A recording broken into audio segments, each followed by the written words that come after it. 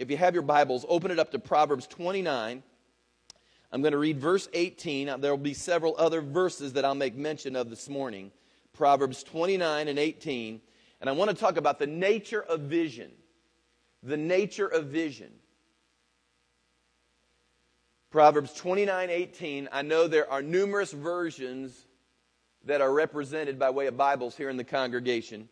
I'm going to read to you out of my particular version. It's the New King James Version, but I'm going to give you some variant possible translations out of the Hebrew as I just read it to you, and I want you to listen to me very carefully. It's probably the best verse, aside from one out of Habakkuk, which I'll read later. It may be the best verse with regards to the nature of vision. Proverbs 29 and 18. It says, where there is no, the old King James would say vision.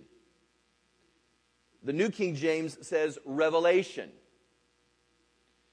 The actual Hebrew word there probably is best understood as prophetic insight, where there is no prophetic insight. It's in a continuing form, so it actually means where there is no progressive prophetic insight, where there is no progressive, ongoing vision. The people, my version says, cast off restraint. The King James, Old King James Version would say the people perish. Where there is no vision, the people perish. The King James Version reads. My version reads, where there is no revelation, the people cast off restraint. But if I could just give you the fullness of what Solomon is trying to communicate there, it would read something like this. Where there is no progressive, ongoing, continual prophetic vision and insight and unveiling, the people will wander aimlessly. They'll wander so aimlessly that eventually they will die.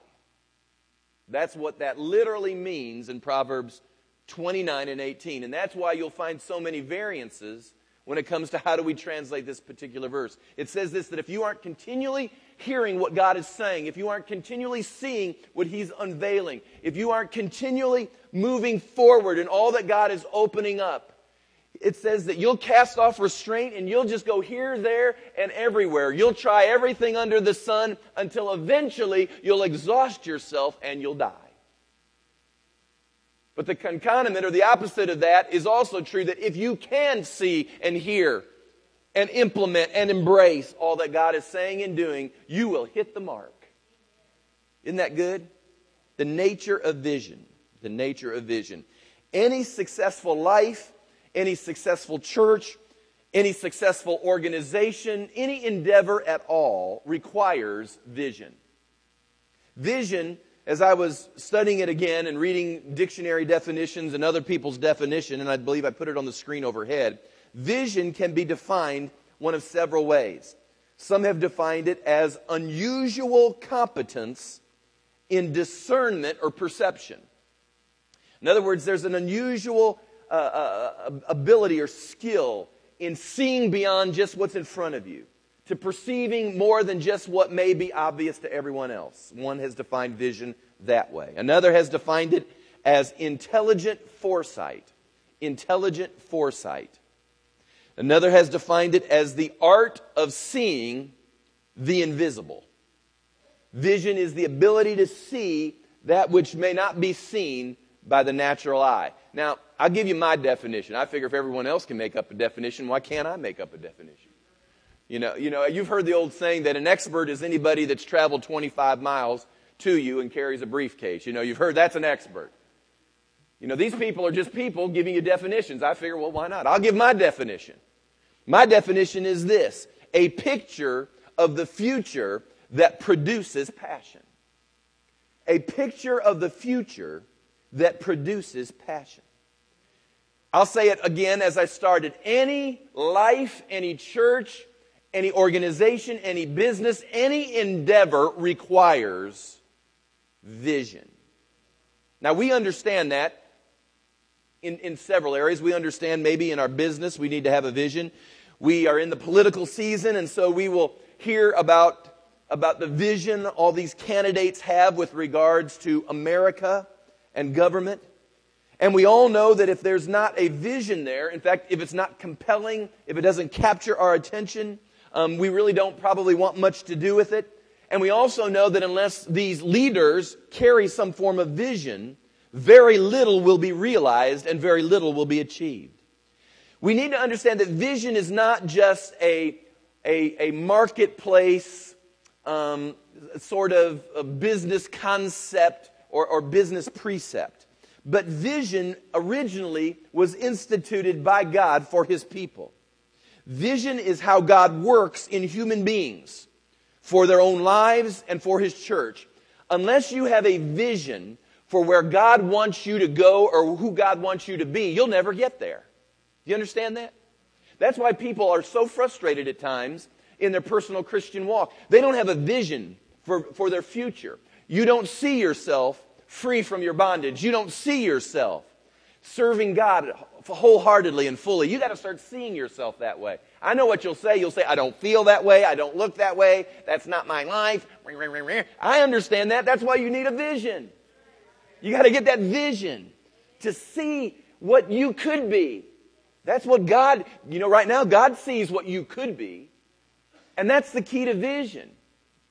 Vision is beginning to understand that it's not only what could happen, it's what should happen.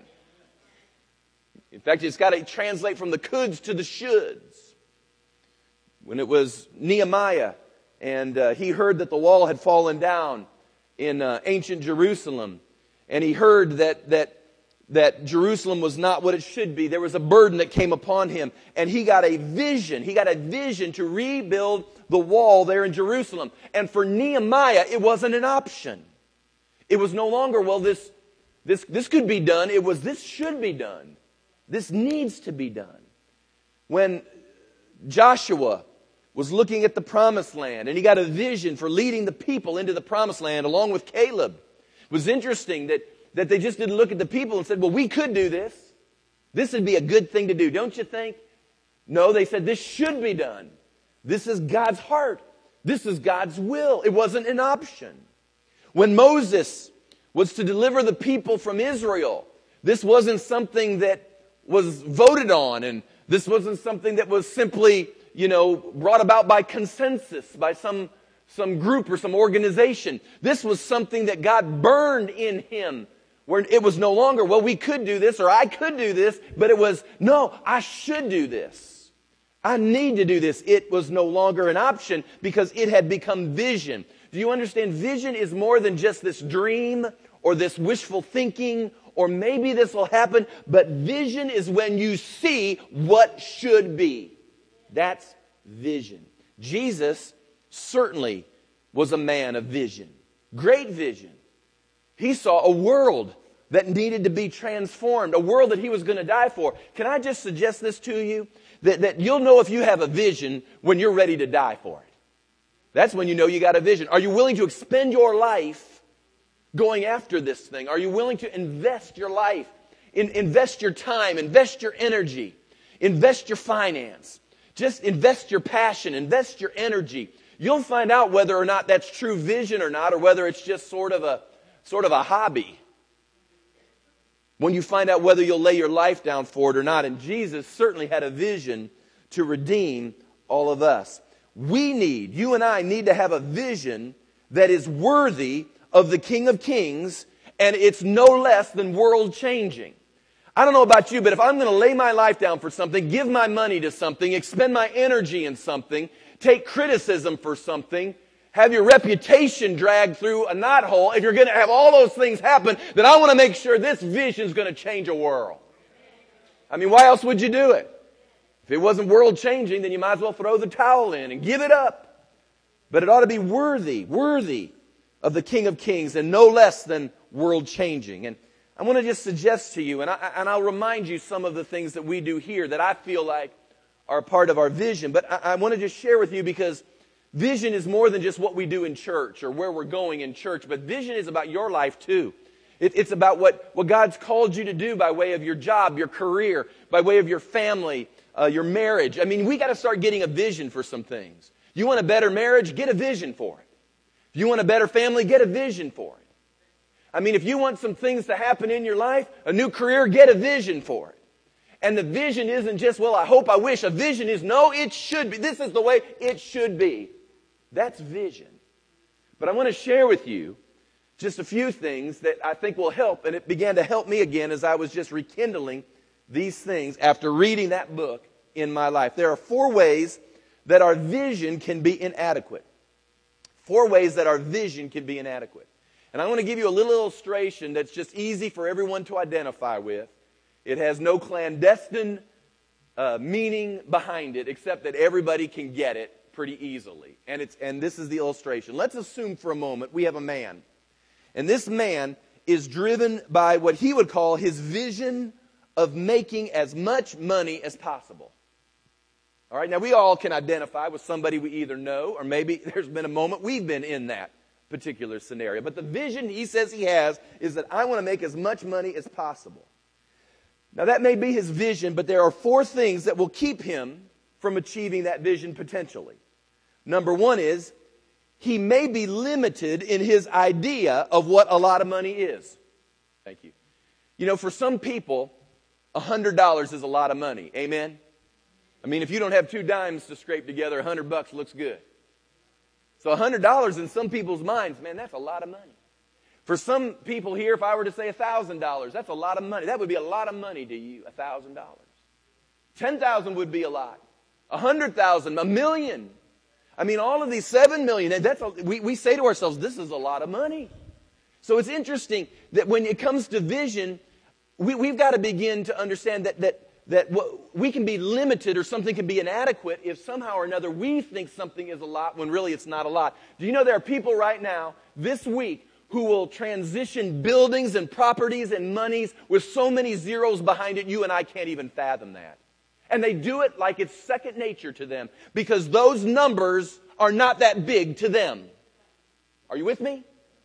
I mean, Donald Trump is moving buildings, and we're talking multi-million-dollar deals probably on a weekly basis, and they're just signing off on the paper, and it's no big deal. I'll never forget the first house I bought, I think cost like $56,000. That dates me a little bit, doesn't it? 69K? Well, we must have had a down payment or something. But anyway, of course, that's still, in today's terms, that doesn't sound like all that much for a house.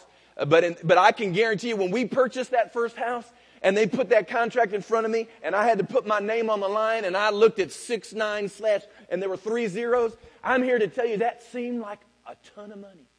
In fact, I'll go to another one. I remember the first car I purchased myself. It cost just about $4,000. And I had to sign the note from the bank because I was going to have to make a few payments to get that car. Just $4,000 and my hand shook. Dear God, $3,000. But you see my problem? My problem was I had created that number to be this gigantic number. And can you begin to see that if you have a vision, you need to be careful that you don't allow that which really is small to become too large in your mind. There can be another inadequacy. This man who's making all the money he can, he may never have developed a specific plan for making his money. It's just sort of a vague thing. I mean, there are a lot of people who want a lot of money. Yeah, in fact, they'll even spiritualize it. Yes, God's called me to be a millionaire. Now, you can't get them to go to work on time, but God's called them to be a millionaire. They've got no plan for how they're going to make this money. It's just this vague kind of dream. He may never see this gentleman who wants to make a lot of money. He may never see the process or the journey of getting there and how God would want to lead him to this place of making a lot of money. He may think that all of a sudden he's going to be at his door and the Publisher Clearinghouse van drives up and poof, he gets his million. Be nice, wouldn't it? And then finally, he may not understand why he would need that kind of money. Now, there's some of us, if just using this guy as an illustration, who say, I want to make a lot of money, but we've got no idea why. Aside from we'd go get more junk and toys and fill our house up with TVs and electronic equipment and gadgets. And we'd get money and we'd spend it, but we really don't know why we were intended to have it. All we do is get more stuff with it. Now, I give you that illustration because in the same way when it comes to our vision from God, with regards to our life, with regards to our personal futures, with regard to our corporate future as the church, we may need to step back for just a moment and realize that our vision from God may be inadequate as well. There's nothing wrong with a vision, let's say, that we put up to win souls and disciple people. I mean, who could fault a vision like that? To reach people with the gospel, to reach a city with the gospel, to affect people for the gospel, with the kingdom of God. I mean, nobody could fault you for having that kind of vision. But as noble as those things are on the surface, the Holy Spirit has dealt with me about the inadequacies that may be there when we just say that. Now, guys, don't flash anything yet. I'm still not there. I'm fooling them. I'm sorry. It's my fault. I'm fooling them. For instance, we or I, maybe we've thought too small concerning what should, not just what could happen, but what should happen. Perhaps we have thought too generally about what we should be doing. Perhaps we've not appreciated or recognized the journey or the progress in the journey as God unveils it and as we move that direction. And perhaps we've not thoroughly understood the why of all of our existences. And I started to ask the Lord while I was gone, what is the reason? Lord, help me nail it down once and for all, the reason for my existence. And I want to elaborate now on these 4 inadequacies. And guys, this is the time to put it on the screen. Number 1, the problem with thinking too small. The problem with thinking too small. We tend to think too small with regards to the Lord's work. Whenever it comes to church, it seems like all of a sudden we scale back and we think too small. And I think we do that for various reasons. Sometimes I think in the life of the body, we've tried things before and they failed. And because they have failed, it causes us to be a little bit tentative about throwing our hat or throwing ourselves into one more failed effort. And so a lot of times I think we just think smaller and we say to ourselves, well, let's just bring the goal or the vision kind of back into the natural realm and let's just sort of figure it out amongst ourselves whether or not we can do this so we can be sure we will hit it. Maybe we've done things and we've not seen any fruit from it. Maybe, and this is true, you wouldn't think it to be so, but even in the life of the church, there's a spirit of pessimism. People just are pessimistic. It's amazing to me. We serve a God of the impossible, and we walk around pessimistic. We've developed, even in our circles, a theology of defeat. I am amazed at how well defeat sells. We could crank out books about how the end times, there's going to be collapsing and the apocalypse. And I understand that darkness is going to invade, yes, gross darkness. I understand that there are going to be terrible, terrible times, difficult times. But I don't care how difficult the future may be, God is not bound to the economy of this world. I don't care. The whole America as we know it can go away. But that does not mean God is going anywhere. He says, I've never seen the righteous begging for bread. That's how come I invest in that kingdom. Because you can take everything away from me. God forbid a hurricane came through, wiped us out. God forbid that would ever happen. But that won't hinder God's work one iota. Not one iota. And we think too small. And so what we say is, well, we just need to hold the fort. Let's just hold the fort. Keep everything held. Let's do our best to hold everything. Don't expect much. If we just don't expect much, we'll never be disappointed. So let's just keep it contained. And unfortunately, we limit the Lord with that kind of mentality. We limit what He can do. And we never see the supernatural. We never see the miraculous. We never see something beyond ourselves because we vision within our box. And we say to ourselves, we'll believe God for this because we know we can do it. And then we do it, and then we run around and say, praise God. Isn't God good? Well, yeah, He's good. But you did it, not Him. And we've thought way too small. That's the problem. Number 2, there's a problem with thinking too general. We know we can have the greatest ideas in the world and all the things we may do, but we have to flesh out some steps. We have to flesh out some specifics in reaching what God has for us. When Nehemiah got his vision of the wall and to rebuild it, it's interesting that almost right away he starts talking about in the scripture the materials he's going to need in order to have that vision come to pass. And He has to figure out where the supplies are going to come from. And then all of a sudden God's favor shows up. You'll remember he got letters from the king, which enabled him to go get materials in order to build the wall. Now, we may have a great spiritual vision, and I believe we do. But we have to have concrete steps, measurable action. Goals have a place in the economy of God. Let me give you an example in your life. If you want a new job, if you want to be able to see a door open up for you, if you want to be able to see God do something great in your personal area of work and job situation, maybe your first goal is getting an alarm clock and setting it and getting up on time. Step 1, get up on time. Step 2, get there on time. Step 3, give them a full day's work for a full day's pay. It's amazing how much favor would come if we just worked. Are you with me? There's got to be some, you can have dreams. I don't want to douse anyone's dreams, but you've got to put some concrete steps as to what you're going to do in order to move that particular direction. You may want to be a person of influence. You may want to be someone who has great resource that you can begin to disseminate things for gospel projects. You may want to be married. You may want to be healthy. You may want to be a certain weight. You may want to be all kinds of things. You got to get a vision for it, and then you've got to set some concrete steps on what it's going to take to get there. What's the plan? Number 3, the problem with regards to being inadequate is with not understanding the progression.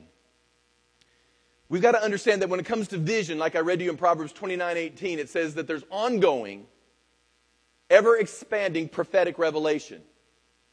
In other words, vision is not static. This is the most interesting thing, I think, in church life, because this is where most churches fail, is that we get an initial vision from God, and then what we do is we cause it to be static, or we put it in cement in such a way that we develop traditions out of that we think can never be moved, changed, or reconsidered. And we need to understand that vision from God is forever dynamic. Now, I'm not suggesting that God changes. God doesn't change. His ways don't change. His precepts never change. However, truth of the matter is that how those precepts and how that vision and how His ways are implemented in the life of His people are forever changing, because truth of the matter is this not true? You and I aren't God. Can we say amen? All right, that may be somebody's first recognition. I am not God. I am not the center of the universe. And once you realize that, then you'll begin to get this second point, that if God is God and He is who He says He is, and I'm not, then I'm forever changing. I'm forever limited. I'm forever in my knowledge, somewhat, retarded, because I don't get it all at this particular moment. But as I walk with Him and move with Him, and as I fellowship with Him, He begins to renew me and enlarge me and open up more to me, and therefore I have to change. And we've got to understand that's vision. Vision is forever going to change us. If you've come to Legacy, you'll know that we're not the same as we were on day 1 as we are here in year 5. And I'll tell you, 5 more years from now, we're not going to be the same as we are this morning. We can't be, because if we are, something's wrong. So we've got to begin to see that vision is dynamic, and God will add things and enlarge things and give us greater understanding. And then finally, number 4, the problem with not understanding the purpose or the why we are doing what we are doing. Many people, they go about life and they do what they're supposed to do, but they never understand why they're doing it. Some of you right now, you don't understand why you get up in the morning. What you say to yourself is this. You say, well, I get up in the morning, go to work because I got to pay my bills. Well, let's go back to number 1. You've just limited God in a vision. If you're getting up and going to work just to pay a bill, you're in trouble. You better be getting up in the morning, going to work, realizing that you're implementing something that's going to cause God to open a door up in your future that will cause you to be of influence and will cause you to be a kingdom person in what His major plan is in the earth. When you get up in the morning and you realize that you are in the economy of God, it makes getting up a whole lot easier. But we've got to understand the why. The why. I like the story of Viktor Frankl. You may have heard me tell this story before. He was a Viennese psychologist, psychoanalyst. He was actually Jewish. And in the 1940s, he was thrown into a Nazi concentration camp. And while he was there, he wrote a book that was entitled Man's Search for Meaning. And he did a little sociology experiment as he was in this brutal, evil concentration camp experience. And he began to watch men and women, those who died during the experience and those who lived through the experience. And he wrote a whole book with regards to this whole dynamic that took place in that evil concentration camp. And one of the things he noted was that the men and the women who knew they had a purpose in life, that knew they had a reason to exist, that knew there was greater meaning than what they were facing at just that moment, that the people who had a good handle on that were the ones that survived. But the ones who began to live pessimistically and they saw no reason for their existence and they lost that sense of purpose, those were the ones that succumbed to the horror of that concentration camp experience. And one of his most famous lines in the whole book goes like this. He said, "He who has a why to live can endure anyhow." It's a great line. He said, if you understand why you're here and why you were created and why you are where you are and why God is about what He's about, and if you can get a handle on the whys of your existence, the reasons of your existence, let me tell you, all hell can break loose and you'll survive. Because you know why you're here. You'll get hit, you'll get fired, you'll get lied on, you'll get this, you'll get that. All these things will happen. That's what happens when you live in a fallen society. But you get a hold of your why, all hell can come against you and you'll still prevail. Because you've got your purpose in your heart. I believe our greatest hour as the people of God and as the church is just around the corner. I believe our greatest hour for what God wants to do in the life of His people, in His church, in cities all across this world, is just around the corner. And this is for you as a Christian. It's for us as a church. It's for the body of Christ at large. It's to begin to realize that God's on the brink of something big, and we need to be sure we've got that vision. Now, let me just share with you here what our vision needs. I tell you, I don't usually say this, but I'll say it this morning. You need to write this down or buy this CD, or you need to keep this in front of you, because don't be complaining that God ain't working, doing, you aren't seeing things happen. Because I'm going to share with you some things right now that you've got to get as basics under your belt to see what God can do in the future. What our vision needs. You know, all of us in this generation have seen evil, and we have seen futility in the earth in all sorts of circumstances. I don't know where you were, but you know, it used to be the generation before my generation, you could say the assassination of John F. Kennedy, and everybody instantly would remember where they were when they heard the news that the president was shot. Our generation, it's now 9/11. If you use the term 9/11, everybody will instantly begin to think about where they were that morning when those planes, those jets, flew into the World Trade Centers. And at that moment, we were confronted with evil beyond, at that point, our comprehension. We couldn't comprehend that kind of evil being perpetrated on us. To this day, I'm amazed at how quickly we forget. More people died in New York City in the World Trade Center than in Pearl Harbor. And we dropped nuclear weapons on Japan because of Pearl Harbor. But nowadays, we don't know what we want to do. We just want to roll over and give up against maybe the greatest evil that has ever been loosed in the world. I'll say it. I mean, you strap bombs on the backs of kids and send them into, whether it's our military people or cafes in Israel, or whether they walk down London subway stations or they come here to America. I'm telling you, that's evil. It's evil. It's time we quit dancing with stuff, because we aren't interceding right unless we get it. We're dealing with evil. Evil. Evil. I was reading today in the paper. Everybody's all up in the air. Are we treating our Islamic friends right? I have no aught against Islam, aside from the fact they need to get born again and know Jesus. I mean, that's number one. Amen. I know we're going to look weird saying that. Can you say that? I just said it. They need Jesus. He is the Prince of Peace. I'll go on. There's futility in the earth. We watched as Katrina wiped out New Orleans and the cities of the Gulf, and we've watched how government tried to intervene and how futile, how absolutely futile all of that effort was. Recently, we saw the bridge collapse in Minneapolis. We watch what goes on by way of the war and the conflict in Iraq. And it's interesting to me that there's such evil in the earth and there's such futility in the earth that we really question whether or not we have a purpose as the people of God and as the church. Do you really believe that the enormity of evil and futility is going to be solved by a government somewhere? And do you really believe that that same enormity in evil and futility is greater than the solution we find in Jesus Christ and His cross? That's this world's only hope. This is the hour you and I were born in.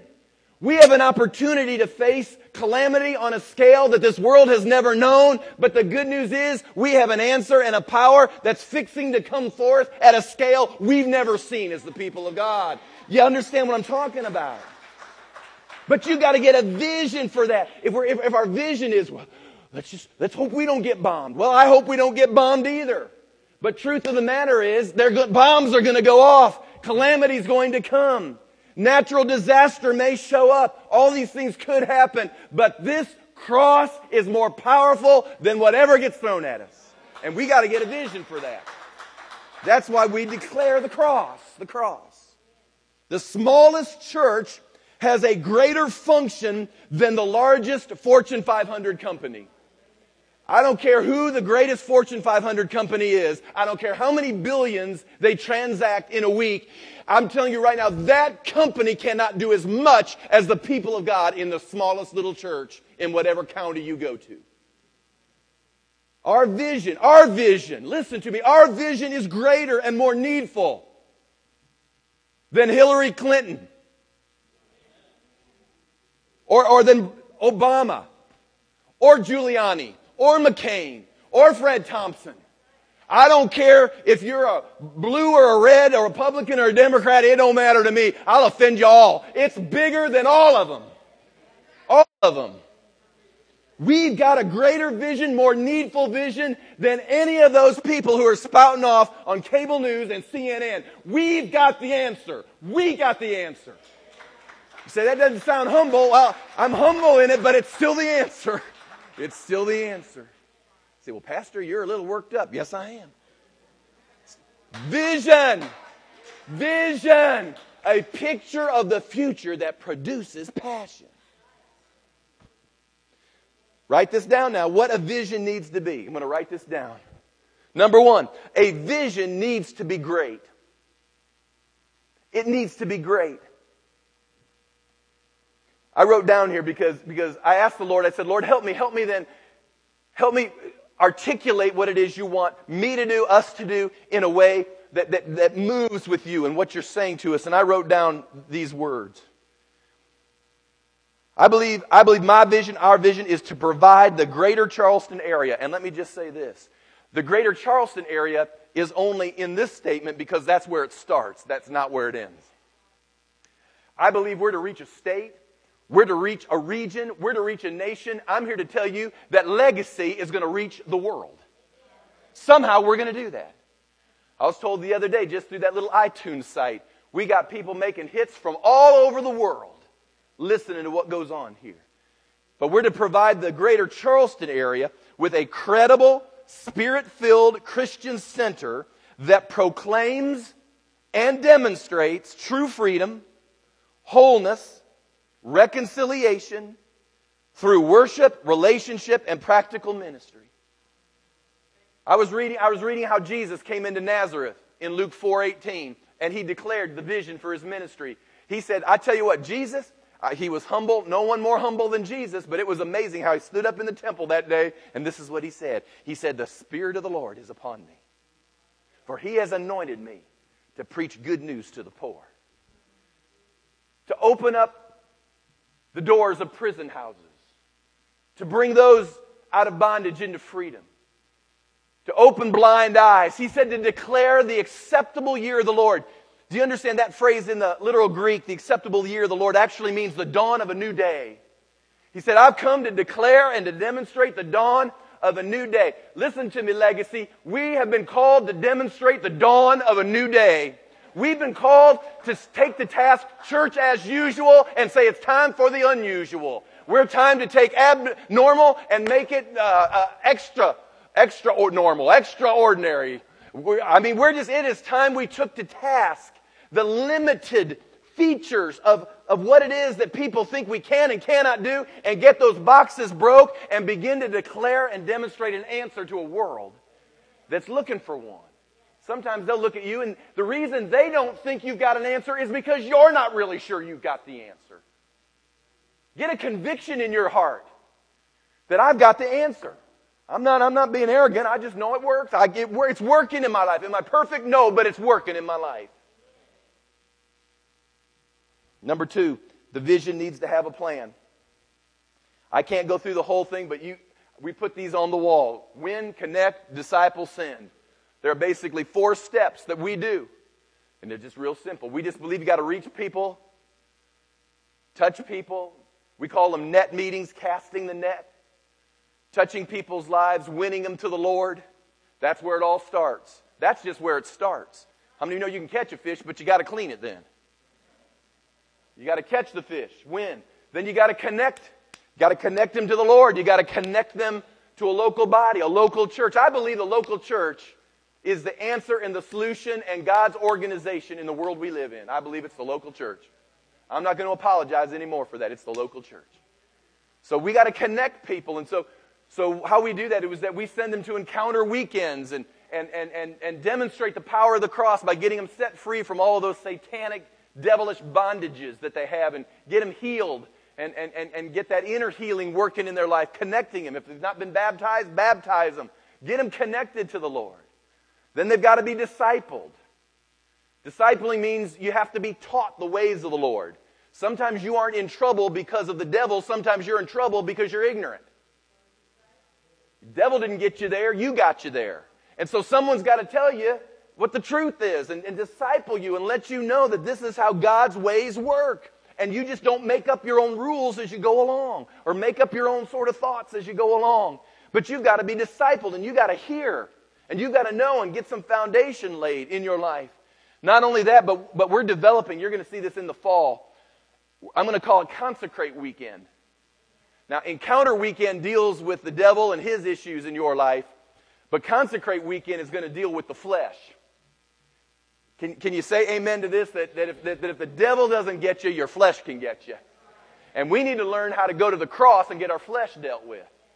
And if we can get our flesh broke, some of the keys in some of your lives, I believe, really probably are in the areas of the flesh. I'm not saying the enemy isn't working in there, but sometimes if you can get the flesh where it needs to be and broken, then you'll see a lot of victory come to pass in your life. And then finally, we get to sin. And that is, you didn't come to be a couch potato. That eventually, you got to turn around, and however God opens up that door, you got to head into the harvest field. And you've got to begin to be a living witness and a living testimony as to what the Lord has done in your life. Because you can't sell something that ain't happening in your life. You can't do that. You can't market it, so to speak. You can't, proclaim, what Jesus can do, and you're messed up. We've got to be walking, credible testimonies to what God can do in a life. Again, we're not looking for perfection, but we are looking for some progress. You may not be all that you are supposed to be, but you ain't what you were. Are you with me? So we got to have a plan. Number 3, a vision has to have faith. Faith. If God could convert, listen to me, if He could convert and deliver 3,000 people at the day of Pentecost, and then 2 days later, 5,000 people, and hear me now, unfortunately, ladies, it was just men. That didn't count all the women and the children that came into the kingdom at the same time. Probably 25,000 people in the first week of New Testament Christianity came in, they didn't just sign the card, pray the prayer, raise the hand, and make a decision. They were converted. If that's what God can do in the book of Acts, and that's how He started the church, how much more could He do it in our age if the latter is greater than the former? We've got to have faith for that. We've got to believe that God can convert people, change them from what they were to who He has created them to be. We also have to realize we're going to have to take a few risks. Peter had to come out of that upper room, get in the street, and begin to speak to some people. He prayed in tongues, and everybody called him drunk. They called him crazy. They said, "How be it that you're drunk already? It's not even the drinking time. It's not happy hour yet. We don't understand why you're already drunk." And he said, "It's not what you think it is. It's the Holy Spirit."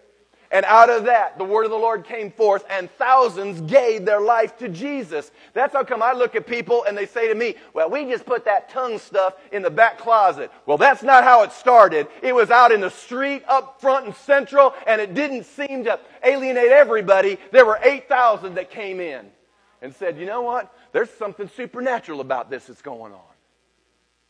Now, I understand. I've seen more weird things than anybody in this room has seen. So don't you come up and say you've had a bad experience. I've had more bad experiences. I'll win. I could write a book on bad experiences. I mean, that thick. Small type. But let me tell you something. I still believe God moves by His Spirit. Amen. You just wait. You just wait. If there were ever a calamity that came across Charleston, South Carolina, God forbid it would ever happen, but you just watch who they call for prayer. It'll be the Shabba Dabba Ding Dong bunch, I guarantee you. That's who'll get the phone calls. They always call you when they get cancer. That's who they call. They ain't calling that church they've been going to for 40 years that couldn't raise a gnat out of the corner window. But they'll call that person they called crazy for 4 decades to go pray for them. That wasn't in my notes. Number 4, a vision needs to have boldness. There should be a righteous, sanctified confidence that is appropriate in the believer. I don't want you to go out of here prideful. Please don't go out of here arrogant. I want you to feel the esteem that comes in Christ, but not the arrogance that comes by being exclusive. The early church had humility, but it also had a boldness in their vision that people took note over. Acts 4:13 says the Sanhedrin, when they perceived the boldness of Peter and John and realized that they were unschooled, ordinary men, they took note of them and marveled that these men had been with Jesus. I mean, when you go to work, can anybody marvel that you've been with Jesus? I mean, I'm asking myself this question. I'm just not hammering you, man. I'm hammering me. It's just time we began to believe that God has put us here for a reason. We're here for a reason. I'm here for a reason. You may not like me today, but there'll be a day you'll love me. Number 5, and a vision needs to have persistence. I always quote Tommy Barnett, who said you must stick with a vision for 5 years before you begin to see the fruit of it. I remember years ago hearing that at a conference. He said 5 years. And this is Legacy's 5th year.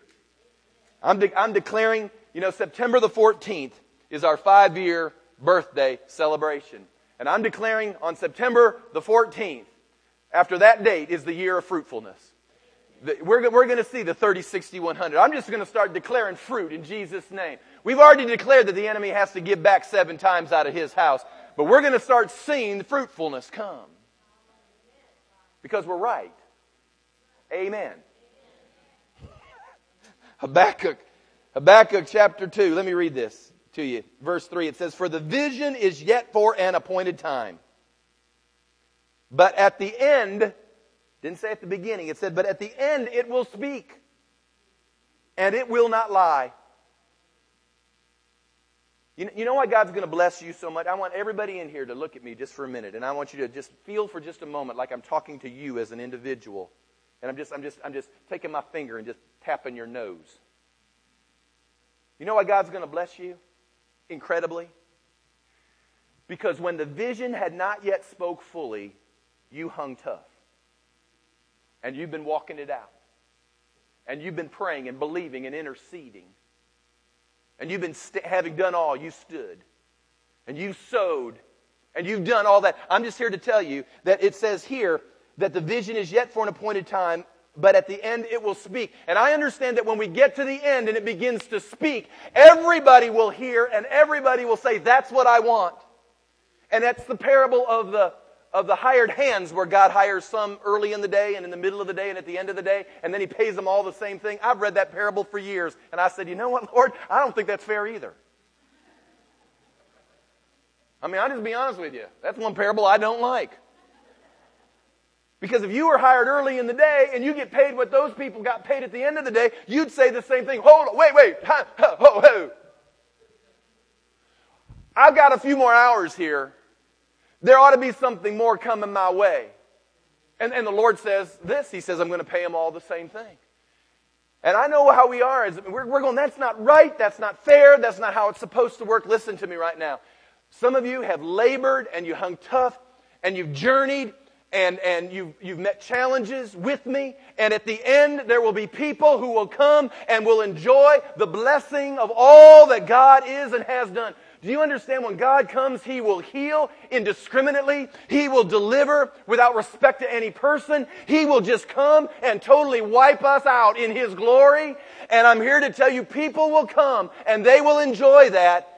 And we're going to have to get the spirit in our heart that says, I'm glad that you are enjoying. I bless you and I rejoice with you. And be confident in this one thing, that you were there and you paved the way. Somebody had to. Somebody had to pray. Somebody had to believe. Somebody had to exercise faith. Somebody had to give. And let me tell you, your reward will be great. We got to get a mind toward eternity. My reward will be great. Because I labored when nobody was watching. I served when nobody was patting me on the back. I kept preaching the truth when the truth wasn't in style. But there'll come a day it'll be in style. And there'll be a lot of people who want to preach the truth. There'll be no anointing on it because they weren't preaching the truth when they should have been. But having said all those things, I'm just here to tell you, my reward is not in this life, getting a face on the cover of a magazine or even multi-millions of dollars. Our reward is when we stand before our Savior and He says, well done, thou good and faithful servant. Well done, well done. And He takes some nameless, faceless, ordinary people and He says, come, for no longer will you be nameless, but everybody in this heaven will know who you are. No longer will you be this faceless, ordinary person who nobody wanted to deal with. Everybody will now know who you are. It's amazing how the kingdom will reverse everything. Amen. Persistence. It says, in the end it will speak, it will not lie. Listen, though it tarries, wait for it. I'm waiting. Because it will surely come. It will not tarry. Our labor's not in vain. We will reap the harvest. And I'm here to tell you, many visions are never realized because people give up too soon. They toss in the towel too soon. They get offended and they leave. And they miss it because of a silliness. Radical Islam has a vision, folks.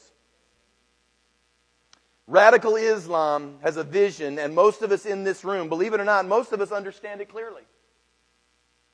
Some of you have never been to a mosque. Some of you have never heard an imam speak. Some of you have never even opened up a Quran. Some of you do not know anything theologically or doctrinally about Islam. And yet, is it not fascinating that probably all of us in this room, to an extent, understand the vision of radical Islam? And that is, all of us are to be one of them, and if not, they're going to blow us up. That's the vision. Now, obviously, we don't agree with that. But you know, it's interesting how millions do agree with it. And if we don't wake up in the body of Christ, if we don't wake up and begin to once again walk in grace and truth, if we don't once again begin to arise and to step into our authority as a believer and to begin to expand our vision and begin to understand what God really wants to do in the earth, I'm guaranteeing you, we're going to go back to the dark ages, but I'm not going back. If I'm going back, it'll be kicking and screaming, declaring the whole way, Jesus is Lord. He is the way, the truth, and the life. Nobody gets to the Father except through Him. And there have been so many prophecies concerning our city, our region, our state. I just received some more the other day. People are hearing things about our state that are incredible. I'm telling you, and every time they prophesy it, they always say it's starting right there in Charleston, South Carolina. Now, I've been led of the Lord to do several things this morning. And the first thing I want to do is this. Why don't we just all stand for just a minute? Amen. Oh, see, I hollered my way to noon. Okay.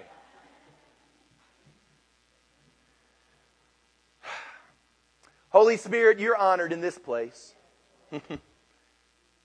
Lord, we honor God the Father, God the Son, and God the Holy Spirit. We know three are one. But Holy Spirit, you are the executor. You are the dispenser in this era of everything that the Father has and everything that the Son provided. You're the dispenser of everything in our midst. So, Holy Spirit, you're honored here. We value your presence. And Lord, I pray right now that by your Spirit, you begin to move in our hearts once again, and you rekindle the blaze of the vision that we're to reach and set free the teeming masses.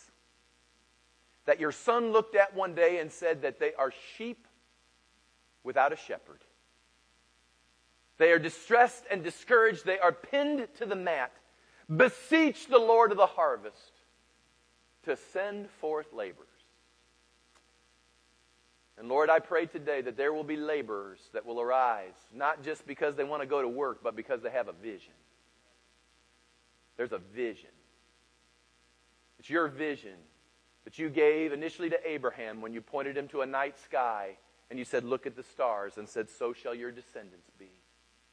And today you reach into each one of our lives and you take us outside our tents and you point to the sky and say, that's the harvest. That's the harvest. Can you see it? Yes, it includes family and friends and co-workers. It includes the few that are around you, but lift up your eyes unto the fields at the harvest, for they're ripe. And there will be a day that, Lord, it won't just be one by one, but it will be streaming people into the house of God. Lord, I pray right now that you would once again lift our eyes to what you've called us to do. To reach people, to free people, to teach people. Lord, let it be not just a slogan that we can throw on a t-shirt, but let it be a fire in our bones. Lord, I can't do it alone. There's some things I just can't even do, period. And there's some folks that are here this morning. I need them in order to accomplish what you're asking of me. Lord, no one man can do it by himself. It's going to take all of us doing our part. Lord, I'm asking you by your Spirit now to go where no man can go, into the hearts of men and women, and rekindle that right now in Jesus' name. In Jesus' name. And now with every head bowed and every eye closed, this is what I want to ask. Nobody looking around. I don't know where you are in life. You may have walked down an aisle, or you may have signed a card, prayed a prayer, raised your hand in times past, maybe years ago, and you established at some level a relationship with the Lord. But let's just be honest. I'm not looking to be doctrinally precise. I want everybody up to date in their relationship. I think God's into relationship. I think doctrine has its place, but I think relationship is why Jesus died. He didn't die for good doctrine. He died for people in relationship. We want sound doctrine. Yes, we do. But he wants to make sure relationships are up to date. And you can't get a vision of doing his will in the earth until first off you get a vision for being reconciled with him. Your first vision has to be, I need to be right with God. I need my life to be put back together again. I need to get things in order. You've got to get a vision for that. Get a vision for that. Holy Spirit, give people now a vision for getting their life where it needs to be. Let them have a vision to press through whatever rationalizations and games and all the rest. Let them press through that for just a moment and let them begin to see, Lord, there are people that need to see where they could be if they handled this last moment right. And with every head bowed, every eye closed, nobody looking around. This is what I'm asking. And I'm really not, you may never have opened up your heart to Jesus Christ. You may never have done that. You may have done that years ago. My issue with you right now is not to make this distinction. I'm making an invitation right now that if you're not up to date, on target, right with God, and you know it, that you would just be honest and humble enough to say, you know what, that's me, and I want to be right before I leave this morning because I want to be profitable in the harvest. I want a vision for my life. I want God's vision for my life. I want to begin to develop that plan. I don't want to be here in the same place I am right now, a week, a month, a year, 10 years from now. And I'm telling you, there are some of you right now, unless you get that vision, a decade from now, there'll be no change. I'm not speaking negatively. I'm just telling you the truth. So this morning can be literally life-changing for you. With every head bowed, every eye closed. I want you just honestly, just put it up and keep it up for just a moment. And say, I want to get right with God. Just raise it right now. Raise it right now. I see hands going up. Hands going up right now. Hands going up right now. I want to get right before I go. Come on. Anybody else? Come on. Anyone else? Right now, right now, right now. Thank you. Right, hands up right now. Anyone else? All right, put your hands down. Right now, I want to pray with you. I don't want you to think about it. Just get your mind out of it for a minute. And just go with what God's doing in your heart. But I want to pray with you right now. We like to do this because we believe it seals it when you just step out and say, yep, that's me. I'm humbling myself under the mighty hand of God that He might exalt me in due season. That's what the Bible says. Humble yourself right now, and I want you, if you raise your hand, slip out and just come join me right here. And I'm going to be right here with you right now, and we're going to just pray a prayer with you. Come on, folks, cheer them. These are world changers. These are world changers. God bless you. God bless you.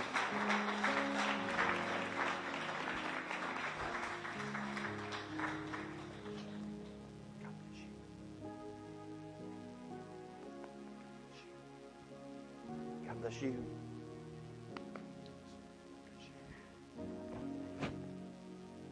Amen. Amen.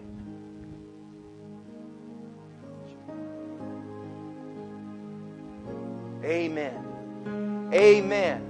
I want everybody, all the congregations with me right now. I want you to pray this prayer with me right this moment. Say, Heavenly Father, I come to you in the name of Jesus, just like I am. You know all my history, and you know why I'm here today. And before I leave, I want everything right between you and me. I confess I've been wayward and I've sinned. I acknowledge it. And Lord, I confess with my mouth that you died to cleanse me from all that. I receive that and embrace it. I believe you were raised from the dead to lift me up. And Lord, I'm being lifted up into newness. And Lord, I tell you right now, I'm ready for the harvest. I'm ready for the vision. I'm ready for the future. Lord, use me. Do something great in me. Let it begin this morning. In Jesus' mighty name. Amen and amen. Give the Lord a big hand. Praise God. This is what I'm going to do. Now I want you all to just stay right here with me just for a second. Congregation, guys, you have that last thing ready to flash. I want you everybody to look at the screen overhead. And we're going to start doing this. You know how when we take up the offering, we do that corporate confession together? And I can close the screen off now. And we can do that by heart, can't we? The kids do it by heart, even better than the adults.